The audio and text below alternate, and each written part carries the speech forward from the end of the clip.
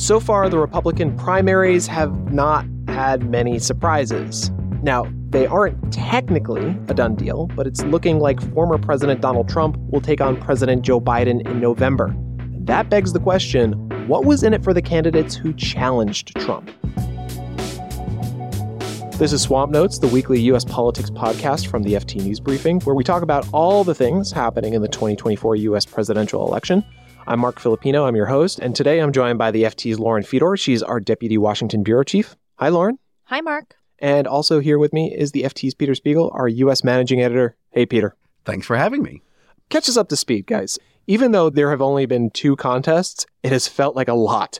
Yeah, what's the old saying? A week is a lifetime in politics. And boy, yeah, it's a lifetime in the last week. So again, just to rewind slightly, Iowa was just over a week ago. Ron DeSantis bet it all on Iowa. I mean, went to every county, 99 counties, spent a huge amount of money there, and barely finished second. So on Sunday, he dropped out. And so we moved to New Hampshire in 2-person race. And Lauren, actually, you were both in Iowa and New Hampshire. Yeah. So in New Hampshire, as you say, it was a 2-person race between Trump and Nikki Haley, the former South Carolina governor, and his former UN ambassador. Haley, much like DeSantis had bet it all in Iowa, Haley pretty much bet it all in New Hampshire. But she still fell short. She came in second, 11 points behind Trump. And now it's really a 2-candidate race going into South Carolina, which is the next primary. I want to step back a little bit. You were in New Hampshire, Lauren, for the primaries. What went so wrong for Nikki Haley and Ron DeSantis? Well, Ron DeSantis, even before the primaries. Yeah, long before Tuesday, Ron DeSantis had pretty much given up on New Hampshire. He wasn't campaigning there. He wasn't spending money there. And that raised a lot of alarm bells and made a lot of people think that maybe he was going to drop out. And in fact, he did. Now, in terms of Haley, she tried to build this coalition of voters that included both more moderate Republicans who wanted to go in a different direction than Trump, as well as independents who are allowed to vote in primaries in New Hampshire and play a pretty big role in determining the outcome there. The coalition just wasn't big enough. But one of the things that was interesting to me, both in New Hampshire but also in Iowa, was listening to so many of these Trump voters talk about him really as though he was the incumbent. You know, he hasn't been in the White House for coming up on 4 years, and yet voters are thinking about what he did last time, and they say they want to give him another 4 years. One of those voters who basically said as much to me was Tina. She was standing outside of a polling station in Windham, New Hampshire. Did you consider any of the other candidates? No, I did not. Why not? Because I think that Trump can continue to pick up where he left off and take us back where we need to be. And that really speaks to that idea that you've made about Trump almost being like an incumbent. Totally. I think that, and I count myself in this, I don't know what you think, Peter, but I think a lot of us just underestimated the power of Trump's almost incumbency in this process. Let me agree with you on one thing, Lauren, which is this sense that he is the incumbent, but disagree with you on something else. Because I think you're bunching together DeSantis and Haley, and I think that's slightly unfair. I mean, DeSantis quite possibly ran the worst campaign in the history of modern presidency, right? This guy was beating Trump a year ago in some polls. You know, sitting governor of Florida, just won re-election by 1 million votes. I mean, he had the momentum and just couldn't get it right. I mean, all he had to say was, you like Trump? I am Trump, except I'll make it work. And he just couldn't articulate that in any way. I think we forget that even as the debate started a few months ago, Nikki Haley was an asterisk. I mean, she was one of, almost a dozen candidates. No one gave her a shot. And lo and behold, she put together a strategy that has led her to a point where she is the last challenger to Trump. The other thing I'll just say where I think the interpretation I would disagree with is if we consider Trump as an incumbent, which I think is the right analysis, if someone challenged an incumbent president in New Hampshire and got 43% of the vote, we would be saying alarm bells, right? Remember, George H.W. Bush, when he ran for re-election in 92, Pat Buchanan challenged him in New Hampshire, got 24% of the vote, and everyone thought that George Bush was dead. And so I think what Iowa and New Hampshire tells us is Trump is almost the prohibitive favorite to win the nomination, but he is damaged. And I think there's a narrative coming out of Iowa and New Hampshire that he's a juggernaut and he can't be touched. But boy, he only got barely above 50% in a very conservative Republican Party in Iowa.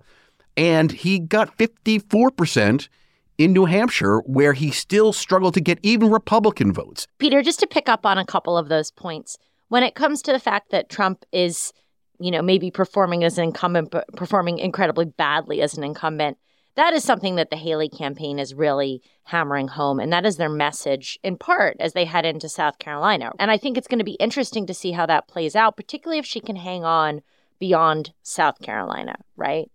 Peter, you had said that Ron DeSantis ran the worst campaign possibly that mankind has ever seen. I would point out that he and Nikki Haley are running campaigns, whereas Trump, he's not participating in debates. Yes, he's getting out on the ground, but he's not doing nearly as much as the other candidates, and he's still far and above the lead candidate. Have we ever seen a primary season like this where one candidate does so much less than the others and comes out on top? Well, yes and no. And I know sort of Lauren has accused me of aping Haley talking points, but on this one, they're not wrong, right? I mean, he was president of the United States for 4 years. You have universal name recognition. I mean, everyone knows who the guy is. Presidents don't run in primaries. So that's why I think the analysis of looking to him as an incumbent, and again, it may be the argument that the Haley campaign is making, is not wrong. Incumbent presidents, Joe Biden didn't show up in New Hampshire, even though he was running against Dean Phillips, right? So is it different than any primary we've seen before? Yes, but because we've never really had a president who served one term, lost for 4 years, and then ran again. Like the last time that happened was Grover Cleveland, right? So more than 150 years ago, right? Exactly. Something like that. So maybe I am, aping Haley points, but I don't think it's necessarily wrong. The other point I'll make about Haley, where the argument, I guess, runs aground slightly, is there used to be an argument that Will Rogers, the famous humorist, once said, which is, Democrats like to fall in love and Republicans like to fall in line. The Democrats were the ones who sort of got carried away with ideology and emotions and picked people like George McGovern and Michael Dukakis. And it was the Republicans who were very systemic, and they would wait their turn, and everyone was either named Bush or Dole or Nixon. It's now flipped the other way around, where the Democrats tend to try to go with the electable one, and the Republicans are swept up with passion and don't seem to care about the general, right? And so Haley's argument that only I am the one that can beat Biden doesn't seem to carry any water right now with a Republican Party that is carried away with ideology. And I think that's, although her analysis of the situation might be right, I'm not sure it's a winning strategy. Yeah, and you know what? I agree with you, Peter.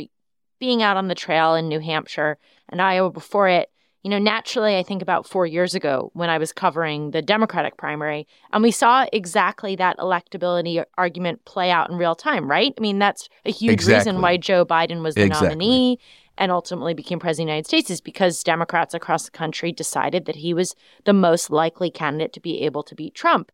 And I just don't see and hear that when I talk to Republican voters.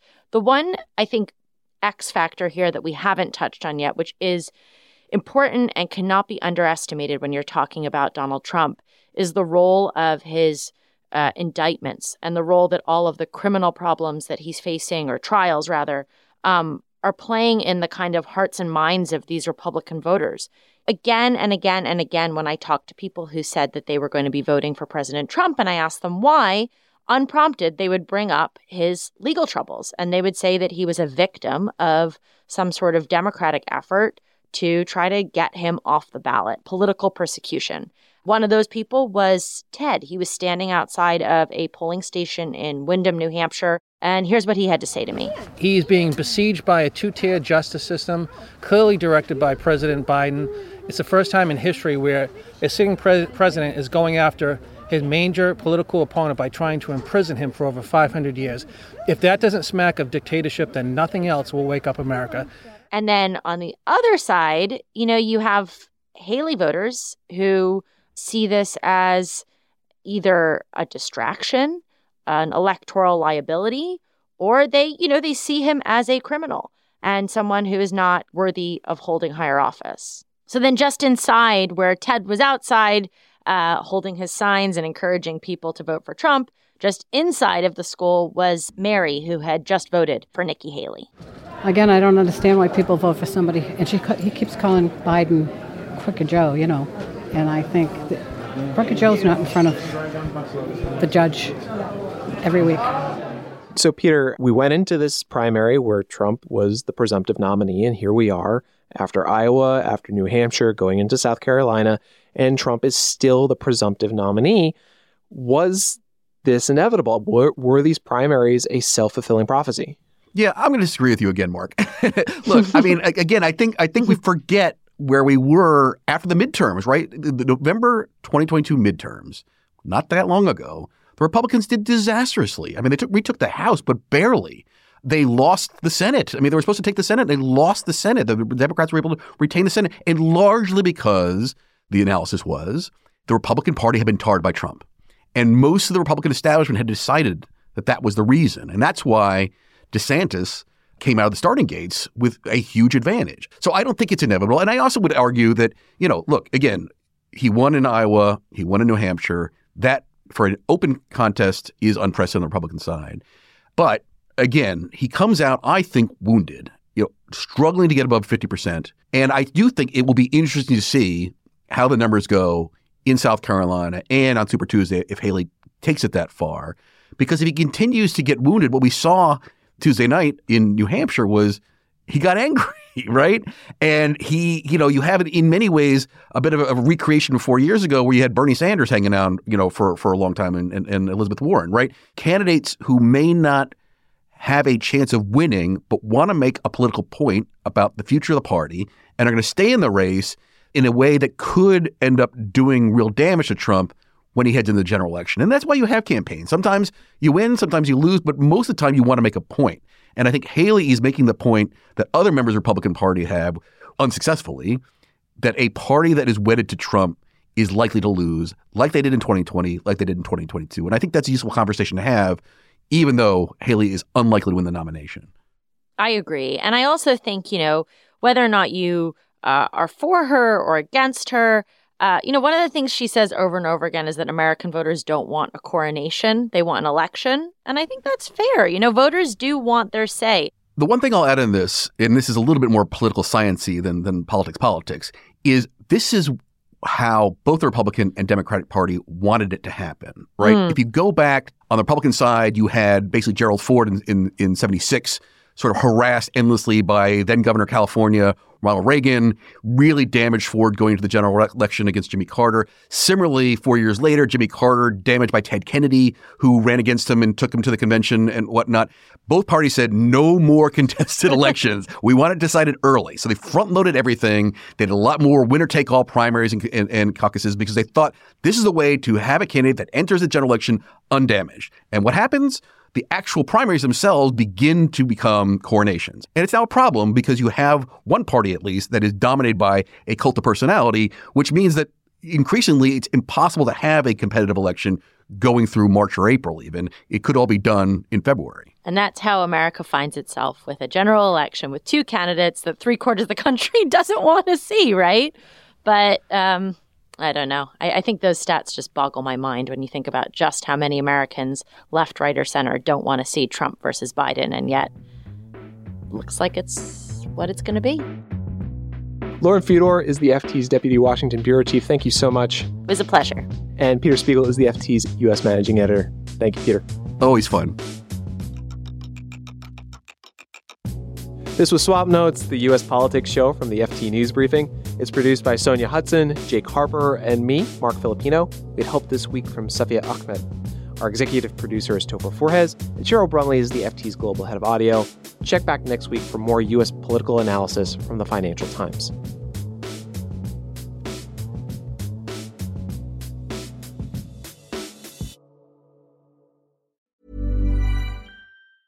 Hey, it's Paige DeSorbo from Giggly Squad. High quality fashion without the price tag. Say hello to Quince. I'm snagging high-end essentials like cozy cashmere sweaters, sleek leather jackets, fine jewelry, and so much more. With Quince being 50 to 80% less than similar brands. And they partner with factories that prioritize safe, ethical, and responsible manufacturing. I love that. Luxury quality within reach. Go to quince.com/style to get free shipping and 365-day returns on your next order. Quince.com/style. Hi, this is Janice Torres from Yo Quiero Dinero. From a local business to a global corporation, partnering with Bank of America gives your operation access to exclusive digital tools, award-winning insights, and business solutions so powerful, you'll make every move matter. Visit bankofamerica.com/banking for business to learn more. What would you like the power to do? Bank of America, N.A., copyright 2024.